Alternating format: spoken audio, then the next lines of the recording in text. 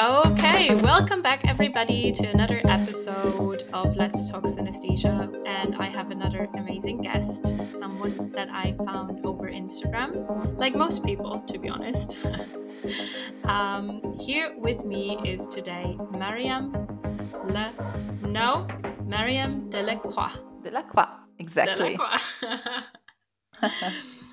Hi, everybody.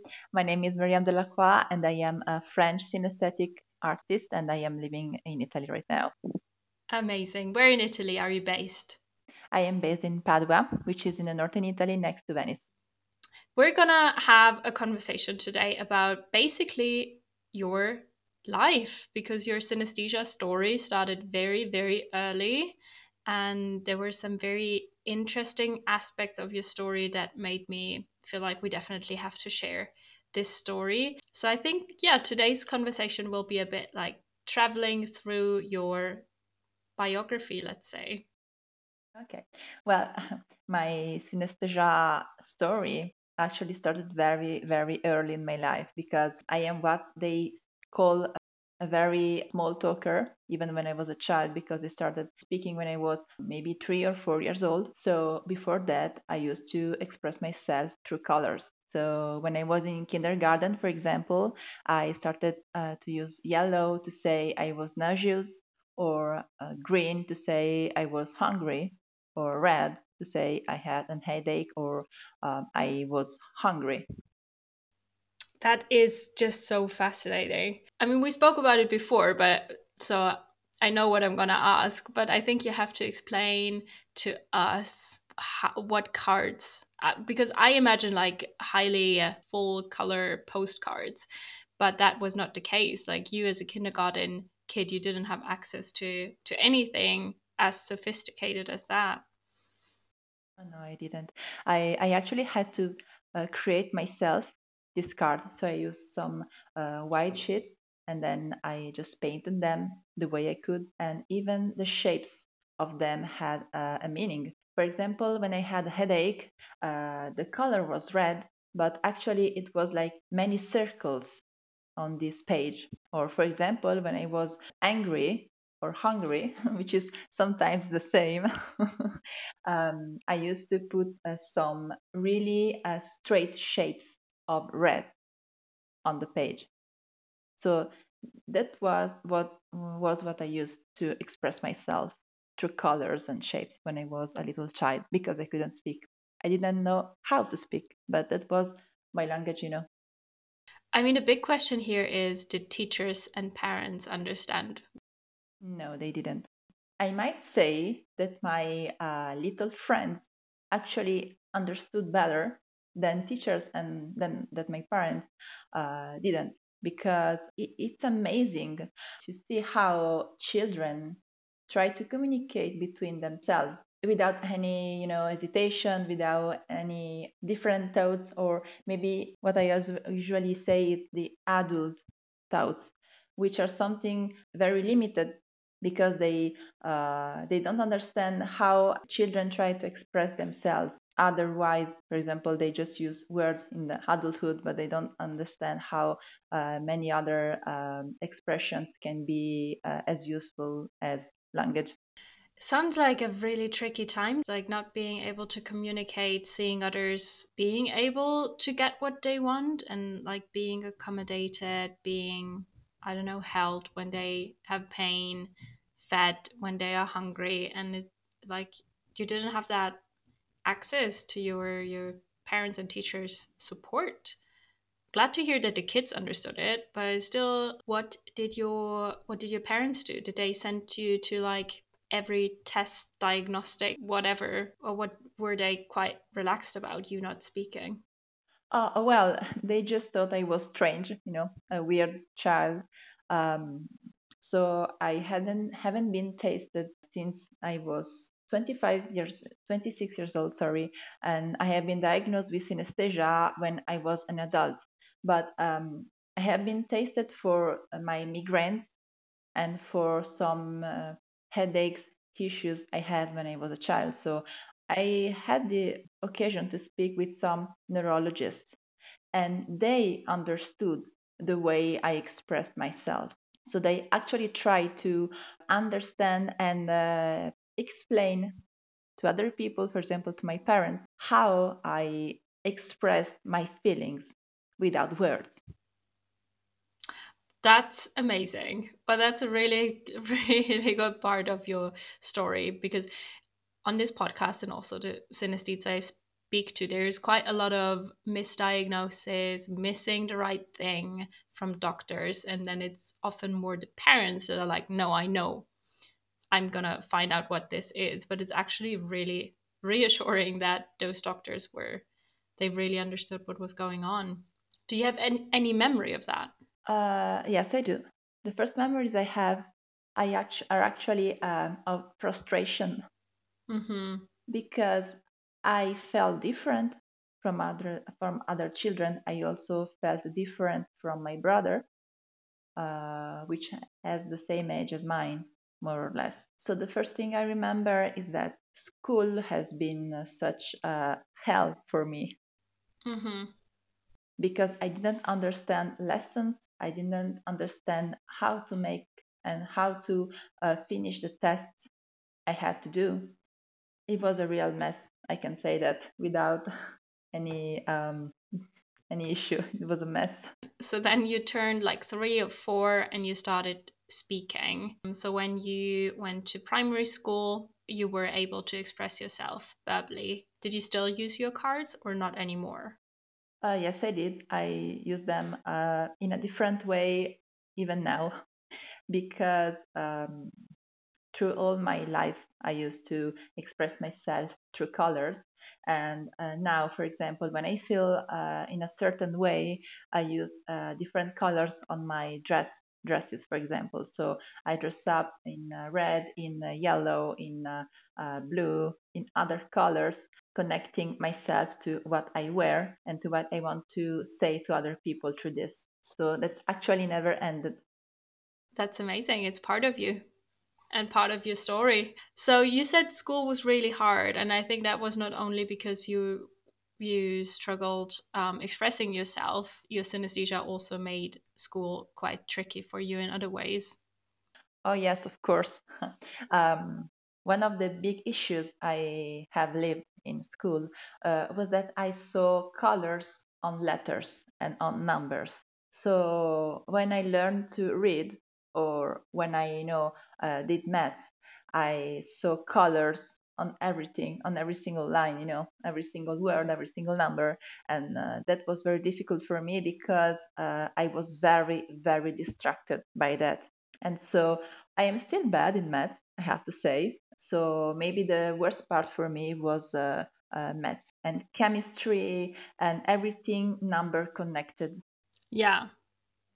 Even because since I started to, I used to write from right to left.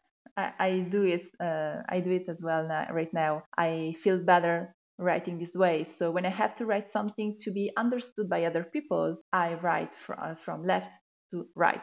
When I have to write something for myself, for example, my books, my notes, everything which is strictly mine, I write from right to left. What? I'm mind blown. Really? Yeah, yeah, I And do. that's easier. It's Oh easier my to write and God. to read. Yeah. I have to try that right now. So you still use the same hand? I use both hands. What? Okay, and then you start at the right end of your page. And then, Yeah. but do you also, so you start at the last letter of the word? No, I actually, if you write a normal book text with your hands and then you just turn it on the other side, so you put it on front, it becomes the back of the page. And that's the way I write. So I don't start from the last letter. I actually start from the first letter. For example, if I have to write cat, I still write CAT, but I start from the right. Sorry, because I'm not very good at understanding which one is the left and the right as well. So you write cat and then you Mhm. jump to the left and then you put the next word and then you would read from right to left instead of left to right. Yes, So like Arabic. exactly. Okay. Yes, yes, it is the same. Okay, so the sentence is mirrored, but the word isn't. Well, that's mind blowing to me. And maybe this is something that may look strange, but I have been diagnosed with dyslexia. Hmm. Sorry, I don't know if this is the correct pronunciation in English. And Dyslexia, yeah. I am actually dyslexic when I write from the correct way, so from left to right, like every single people. But when I write my way, Yeah. I am not. I write perfectly without any fault, any issue. That is Yeah, such a good example of how we are only disabled in a certain environment. Like you're perfectly absolutely. functioning in your own way, but as long as we say that's the way to do it, that's correct, you would be labeled as having a learning disability. Exactly. That's so interesting. So when did you get that diagnosis? As a child already? No. When I've been diagnosed with synesthesia when I was 26, I've been then diagnosed with every other single thing I know now. So my life was pretty hard before, just because I didn't understand why I was different from other people and why other people were so good in doing things for me were so hard. Wow. Just doing things differently is it takes a lot of, I don't know, we have to be really brave to just do the things the way we think they work for us. And yeah. I think I had no options. Yeah. So I actually had to do everything without, even considering myself brave or strong or anything. I actually consider myself a little more stupid than any other one because of that. Why your friends can do that and why you can't? You're just stupid. Mhm. Why you don't understand this? And so on. So I used to think life was harder for me just because I was not smart. I am so happy of being a full-time artist and having the opportunity to talk about my synesthesia and making people aware that everyone is different. Yeah, let's look at like the second half of your life so far. You started to work in a very different career as an accountant after school. And yeah, tell us a bit about that because you were again seemingly different to your colleagues and you did work differently than expected.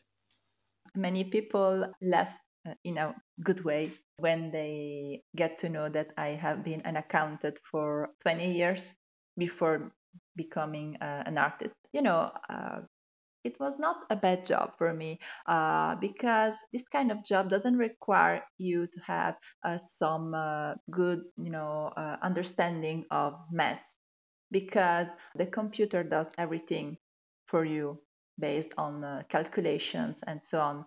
So, what I had to do actually was to understand the logic behind what I had to do and then tell the computer to do it for me. And it was a good job for me because I see logic with colors. So when there was something to do, I had to put on my, you know, to visualize the little pieces of colors which had to be put together to finish the job. So that it was the way I used to do that, and I was actually really quick and good at this job because I used to work 8 hours a day.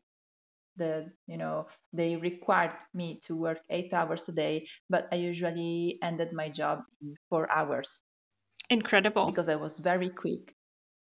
Yeah, I didn't realize that before being diagnosed with synesthesia. I just thought I was like some kind of a genius who used colors to put things together. But then I realized that maybe it was thanks to my synesthesia that I could do that this quick and this good.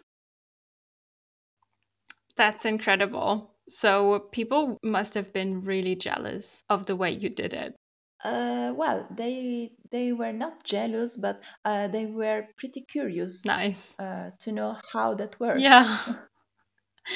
And I actually had to explain them. I've tried many times to explain myself this way, how I could do this job so quick without making any faults. Yeah, I mean, they might have But not said that they're jealous, but I'm getting jealous, even though I'm not an accountant right now. Doing the same work in half the time sounds yeah, very convenient. More time for napping, more time for, I don't know, whatever. exactly. For online shopping. Exactly. Bigger lunch breaks for you. No, that's really Yeah. cool. So you really used your colors in every aspect of your life because there was no way not to do it. They were just so prominent, so much part of your perception. It's not something you could censor. My next question would have been the diagnosis process. Who gave you the diagnosis and what was it like? Because I feel like your life, more than that of other people, was really built around colors. And hearing that there is a neurological trait or a condition that describes everything you felt must have been like mind blowing. So what was that? What was that like at 26? Oh, well, it's a really beautiful story for me because I have been diagnosed through a test where I was working as an accountant. Because in Italy, sometimes they have to do some tests to their workers just to know, they're fine, everything like that. So my test turned out quite different from other people's tests. And so they said, you have to come with us. Mm-hmm. And we made some additional tests, and then they discovered I have synesthesia. I have some difficulties in saying that in English because I don't know how it's called, but it's that machine. It's a machine in which you are put in, and then they scan your brain, and then you get out. So I don't remember the name. So when they came back with the results, they told me I have synesthesia. They said what was synesthesia. And the first thing I said was, so you are telling me that you don't see music? And they started laughing. But I was shocked because I thought that everyone, could see scents or they could taste perfumes and so on. Yeah. That was quite shocking for me. And the second thing I thought was, oh my God, I have a superpower. I am like an X-Men now. Some kind of a Peter Parker of the senses. Do you still feel like that? Do you still feel like it's a superpower? Oh well, now for me it's quite normal knowing I have synesthesia, but other people make me feel like that. So uh, they make me feel like I have a real superpower because through my social medias, through my work, through a lot of things, they come to know me and they actually say, "Wow, that's amazing! You can see music." Hmm. Yeah, I mean, it is rare and special. I just struggle with saying it's a superpower personally, but I mean, if other people say they feel like it's a superpower, I can totally see that.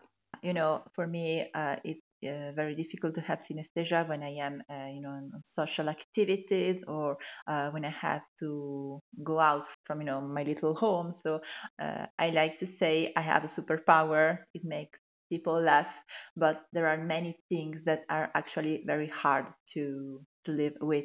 For example, sound to me is something which makes me feel bad with my body.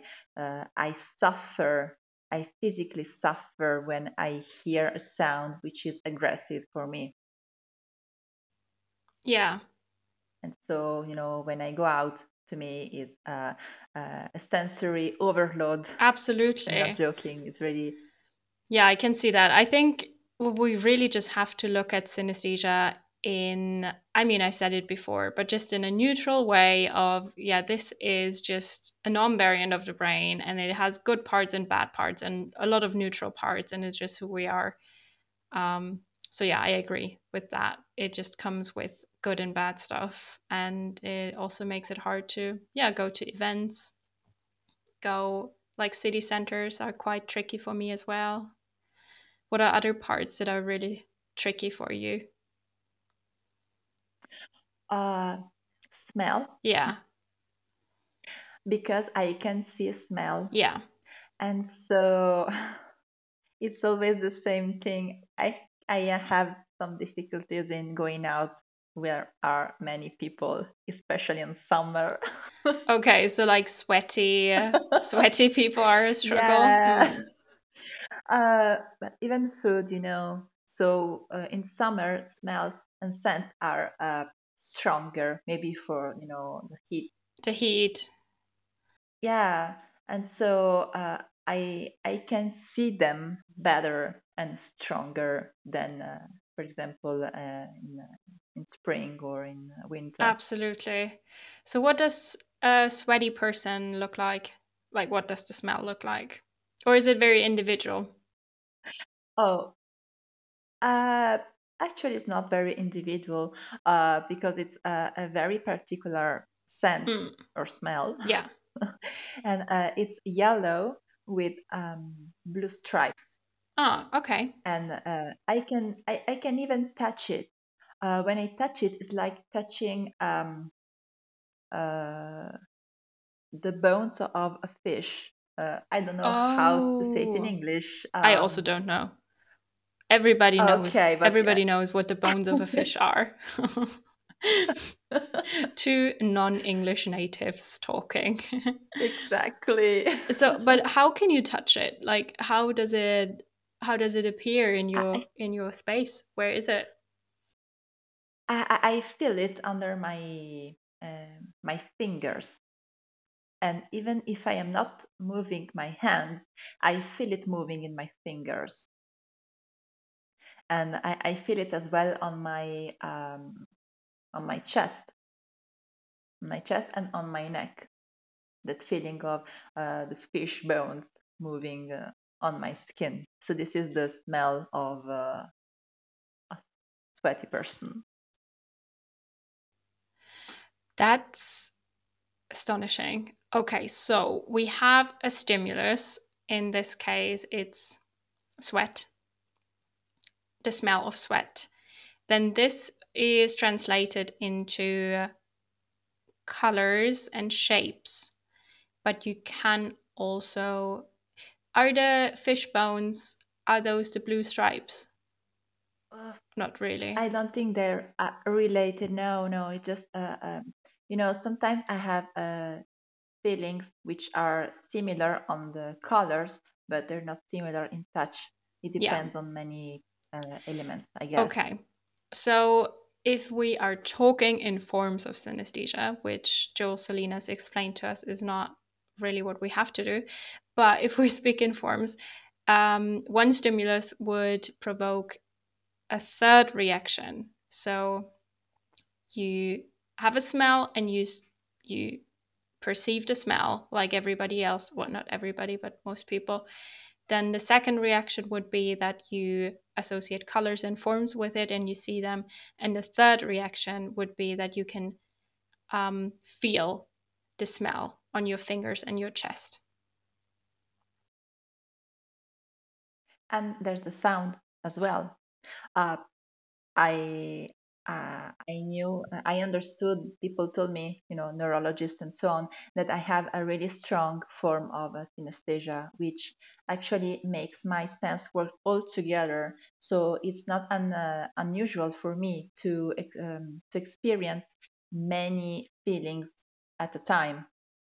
So, for example, there's a sound as well of this scent, and the sound is like a very far parked car with the engine Mm, on. So this brum yeah. brum brum. This is the sound of smelly people.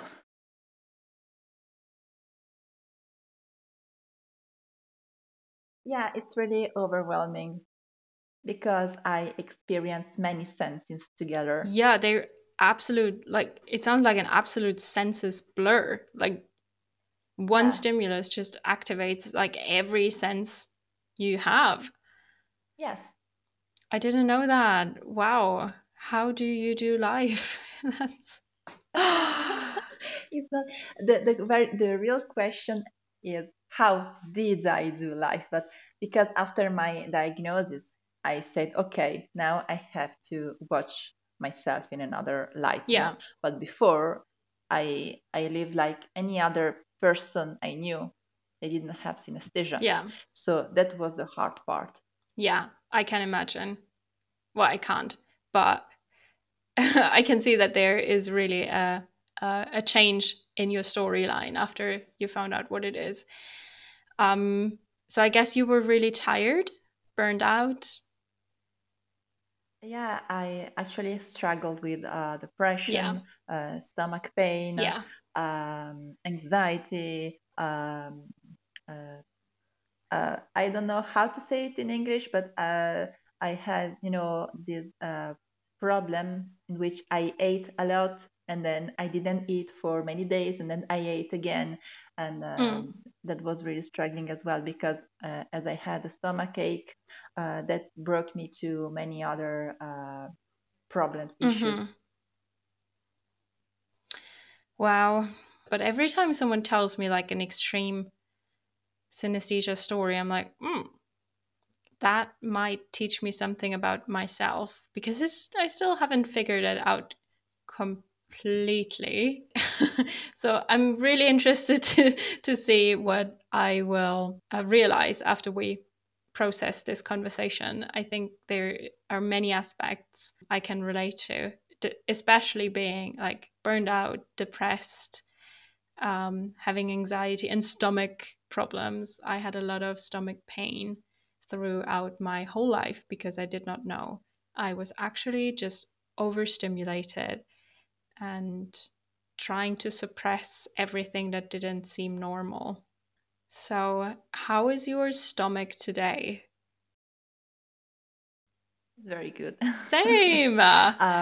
Yeah, very well. uh, but for example, this is something people which are near to me know. For example, my friends, my boyfriend, and so on. Is that when we go out to eat dinner, for example, at the restaurant, we have to choose a restaurant which has really low light, Hmm. no music, no strong sound, not many people because when I hear sound, I hear a loud sound, I can't eat. Yeah, I used I used to eat with loud sounds and so on, but that brought me to have a part of these stomach issues, which exactly. is something I don't have anymore. Yeah, I knew myself when I have been diagnosed. yeah. I think it's the it's now more a question of, is that dinner worth it to just have pain for the next day or two, or can we make it work in a way that I will feel still good after everybody's going home? Like, how big is the price I have to pay uh for this outing, right? I Yeah, I just stopped going out in places that make me feel bad. Yeah. That was my decision. And I had to say that a lot of people understood what I meant and my needs. So I have to consider myself very lucky because I have a lot of good people around me that can understand my feelings and my issues as well. Yeah. And it's also been 9 years already since you got your diagnosis. So that's quite a good amount of time to figure out how to do life with this new gained information about yourself. But I'm really so glad you're telling this story because so I'm working as a psychological coach for synesthetes. And I feel like sometimes I'm lacking good examples for why it is actually necessary to have that kind of service for synesthetes because of that like superpower association, I guess. Because in reality, it just is not just that. It is really hard to, in reality, it is actually quite difficult to maintain a social life and a work life when you have those extraordinary perception experiences. And I mean, that is what coaching for me is about, like hearing someone tell me how they struggle in daily life and how they feel weird and strange and childish about it, how they not feel like an adult because they have to have some certain accommodations and they're not even as clear as maybe autism accommodations would be. They're even quote unquote stranger because they involve colors and shapes. So I'm very grateful for you to share your story. Did you have any therapists, psychologists, or coaches to talk about that, or did you just figure it out by yourself? I figured out by myself. I am actually a very strong person, and that is maybe because I had a very difficult life, especially before the diagnosis. So actually, I didn't need any psychologist, but it's just because I have been diagnosed in late life, Mm-hmm. we can say, because it's really late to be diagnosed at 26 years old with synesthesia, dyslexia, and dyspraxia, Yeah. and so on. Um, but I even didn't know that I could find a psychologist to talk about that. So maybe in the past, if I had this opportunity, I would take it. Yeah. Of course, I would take it. I don't think there are that many, to be honest. When I was looking 4 years ago, it was really difficult to find something. Now that the world is more connected and there are more like virtual online services, I think we are there. Support is here. Um, but yeah, I think like 9 years ago, I'm not sure how much you would have found like in your town, especially. I don't think there are psychologists in my town right Yeah. now. They can be helpful with that. So I am very happy to know that there are outside in the world people like you that can help people, other people, to understand themselves and to live a normal life, or try to. Yeah. Anybody interested, please check out my website, maikepreising.com. It's in the show notes, anyways. Yeah, I offer coaching. I'm a psychologist, and yeah, it's just a safe space for synesthetes, basically, and families. So now we go to the next chapter of your life, which was becoming a full time artist. I mean, I guess it was a process. You didn't start as a full time artist, but you are one now. And the aspect I'm especially interested in is life painting. Um, I'm really interested to hear more about the process.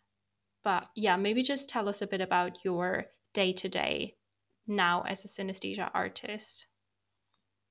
I used to paint and draw a lot since I was a child, as you know. So it wasn't hard for me to become an artist, to try to, experience many styles, many techniques, and so on, to finally find my way to express myself. Because as a synesthetic artist, I only express synesthesia, and that happens through painting canvas in my studios, but also through performances. So, for example, I really love doing live performances because people can, participate, can see how the process works, and how we can start from a white canvas to actually see a scent or music, or a sound, or anything else. So the transposition from something which is not visual into something visual.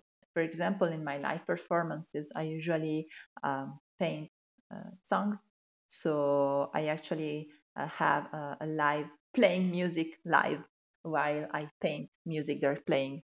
Yeah, But I also painted the taste of a wine. For example, I had a performance in a winery in Verona. that's so cool. Yeah, and I had the perfect, alibi to drink some wine without any issue. That was for my job, a sacrifice. And then, for example, I also painted the scent of a flower in a fair, you know, with it was a wedding fairs or something. So something really very romantic with flowers, with white dresses. It was really cool, and many people stopped to see the performance, which actually was maybe 2 or 3 hours Really? to finish the painting. Yeah, Oh my yeah. god. So that was for the flower?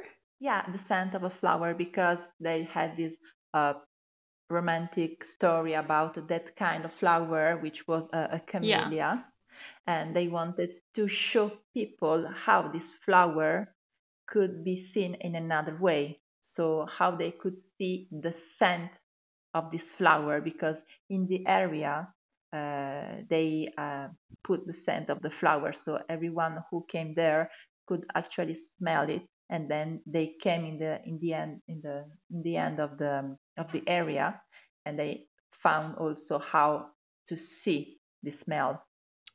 Wow. I love that. Can you tell me a bit more about the process? So Okay, okay, yeah. you take the flower, you smell it. I think you have noise cancelling headphones on so you don't get any distraction. And then you see the scent, and then you have your canvas there and your paint, and then you just go back to the flower every now and then. But how does it take 2 or 3 hours? Sorry, I don't want to sound Oh well. ignorant. I'm just curious. No, no, of course it's I always forget to talk about the practical aspect just because I forget to, to that people may be Yeah, curious about it as well, yeah, how it works actually. Uh, so I bring all my colors, all my canvas, everything I need to yeah. paint and then I start smelling, for example, the camellia. So I had the flower, I had some scent of the flower to have a stronger perception of it, just because I don't know if you ever, of course you did, enter any Sephora or anything else in which you can smell many perfumes. After a few minutes, you can't smell anything because your nose just loses the perception Yes. of it. So that was really hard for me at the end because even if I had my noise cancelling headphones, because I should never hear something else or perceive anything else other than what I have to paint, I felt that I have been overstimulated at the Mm, end of it because I had to concentrate yeah. so much on something like a smell and visualizing it, which is really the easiest part is visualizing it because it's automatic. You don't have to, uh, concentrate on that. But my body, my nose have been overstimulated by this at the end of it. I had the flower, I had scent, and I started painting it. So I smelled it, then I put it down and I brushed the canvas, maybe 1, 2, or 3 brushes. Then I had to smell it again. It's like, when you try to draw something, Mm-hmm. you have to look many times at the subject. Mm-hmm. It's not because you don't know how the subject is, but because you have to uh, see every single particular of the subject, every single Mm-hmm. detail to put it on your page on your Canva, So it's the same. I see the subject. It's really easy to see the subject, but you may forget some details when you turn your head on the other way. And so you have to look at it again to draw it. It's the same, but it's just a smell or a sound or a taste. That's really interesting. Thanks for explaining that. I think the difference between you and I here is that it's not as detailed for me. So I think, yeah, there are just not that many details, and it's quite easy to remember, and therefore also maybe easier. Well, now I'm not that sure anymore. Maybe I should pay more attention to the details. Maybe with some meditation, you will see something else. True. But I think you know more than me about that. So let me know if you see other details in the future, which would be really interesting. I really like the idea of painting a smell or a taste. I think I'm going to try that. A very good excuse to drink a glass of wine Oh and yes, it to buy is. some flowers and paint the smell. So, can we talk about music though? Because now, like you said, the smell will stay the same and the taste of a wine will stay the same. But a song is evolving over time and it's like 3, 4 minutes of it just changes so much, and I personally really struggle putting one song into one image, and I think a lot of synesthesia artists do struggle with that. So can you tell us a bit about the process, how you did paint music in the past, how you do it today, and how you get that feeling of satisfaction of, yeah, that actually looks like my mental image.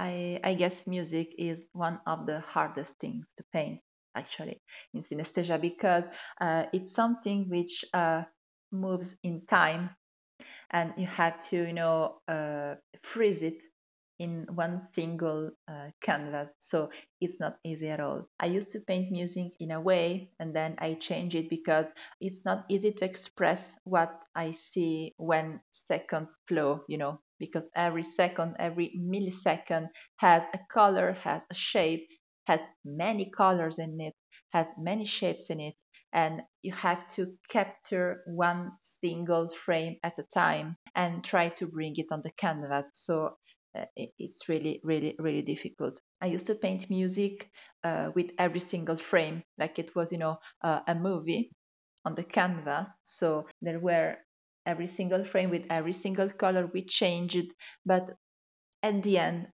people didn't understand that. So I practiced a lot painting music. And then I studied some synesthetic artists as well, like, for example, Kandinsky, which was an artist who painted music. He went, to operas, he went to listen to music in theaters, and then he came back home and he started painting music the way he saw it while he was listening to it. So he used the shapes of every single instrument and he put them on the Mm-hmm. canvas. So it was something less complicated to understand for other people, I Mm-hmm. guess, because you say this is the sound of the guitar, for example, this is the sound of the piano, and people could recognize the shape of the sound in what he explained on his Yeah. paintings. So I started myself doing that. Of course, the technique and the perception is really different, but I understood how to make people understand the way I see it. So I paint the sound of the voice singer, for example, and then on another part I paint the sound of the guitar, and maybe with electronic music is even different. But every single instrument has its place on the Mm-hmm. canvas, and it's important to know that there is as much color as much is important the instrument or the voice in that particular song. So if I have a lot of voice, there will be a lot of color of the voice on the canvas. Differently, if it is something very instrumental, like for example some electronic music, there will be a lot of electronic music and maybe just some little dots of the voice. Mm-hmm. If there are just single parts, Mm-hmm. sung just a little. It depends on the song, of course. Great. Yeah, no, it does sound, well, what does it sound like? It sounds complicated, And I'm glad you're explaining how difficult it actually is and how you have to find your way to do it. Because my impression so far was that for other synesthesia artists, it's just really easy. They just do it. Like they see it, they do it. And I think for a scent or a taste, I can really see how that, like my other forms of synesthesia, I can also do it really easily. But for a song, something that evolves over time, it's just really tricky. So I'm glad you agree that that's more of a skill to acquire than yeah. So what do you enjoy painting the most? Feelings, which are not emotions, but are feelings like touch and smell. So they put together. I am really passionate about rain, about storms, and about not only the sound of them, but even the smell. For Yeah. example, I Oh my love god, I love. painting. Yeah. Yeah. So, for example, after it rains, I go out in my garden with my canvas and my brushes and my colors, and I start painting what I smell. And it depends even on the temperature because a spring storm is quite different from a summer Yeah. storm. I love And that.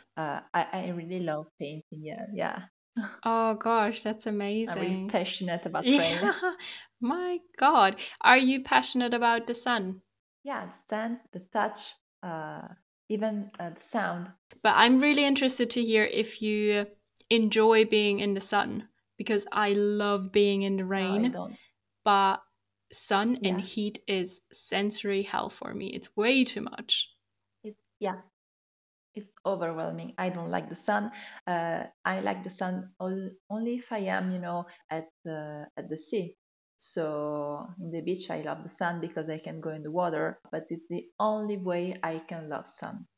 Yeah, in daily life, it's just It awful. makes me, Hmm. In daily life, sun and like high temperature no. is just awful. It makes me feel so exhausted. Yeah, I can't even, do some basic reasoning when I am in the sun because my eyes ache, my skin ache, and it's not, sun which is hot and warm and other people are not bothered by it. It's the perception of it, the light, the aggressiveness, I may say, of what we experience when we go out and there is such a hot and warm sun, maybe for example, in summer or late spring. Well, I completely agree. Aggressiveness, I think, is the perfect way to describe it. I I always feel like the sun is screaming down at me, Screaming is the correct word for that. right? Oh my God, But I it's don't hear screaming, it. yeah. But it's like it looks at me wherever I go. It just is screaming fireball. um and yeah, it's too bright, so it's too bright for my eyes and it's too hot for my skin. Yeah, no, it just on many levels. The sun is screaming. I think this will be my next tattoo. Love it. Actually, when I started making synesthesia art, one of my very first designs was trying to express how I feel about the sun. I'm gonna send it to you later. Yeah, thank you.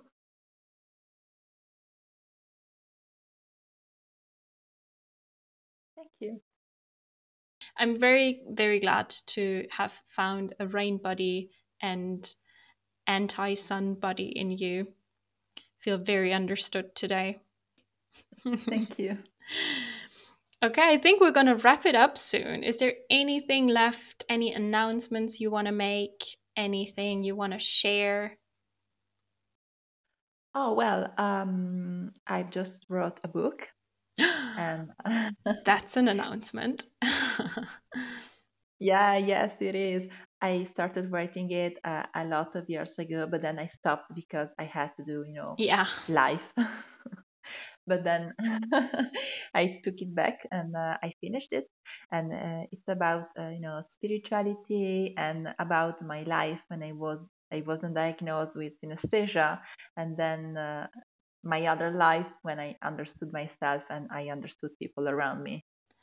That's amazing. So where can people find it? For the moment, actually, it's going to be only in Italian because it's a new book, and I will translate it in English in a few months. I hope it will be available on Amazon, so maybe this will be easier for people Yeah, to get it. cool. So I will link your Instagram account and people can go find you and hunt down your book. Thank you. Amazing. Okay, well, congrats so much on finishing your book. That's really exciting. Thank you so much for being on the podcast.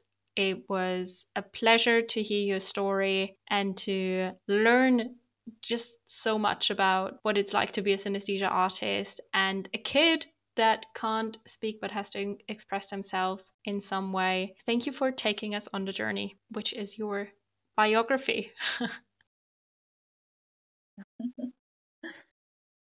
Thanks to you. And this is something I wanted to say when I met you. Thank you for what you do for people like us, because it's really important to feel understood and to, know there's a way out.